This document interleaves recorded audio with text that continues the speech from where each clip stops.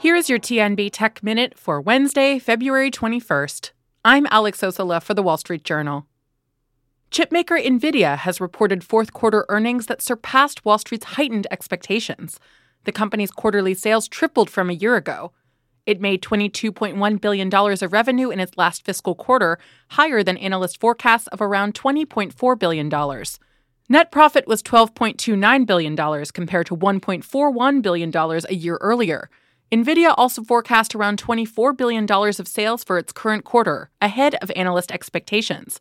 The company indicates momentum from the artificial intelligence boom remains strong. We exclusively report that Reddit plans to sell stock to 75,000 of its biggest users when it goes public next month. That's according to people familiar with the matter. The users will have the opportunity to buy Reddit shares at its initial public offering price before the stock starts trading, a privilege normally reserved only for big investors. Ideally for the company and its underwriters, Reddit shares will rise in their stock market debut. But if the stock falls, it could anger those members of Reddit's community, a group that hasn't shied away from boycotts in the past. And electric vehicle startup Rivian says it will lay off 10% of its salaried workforce.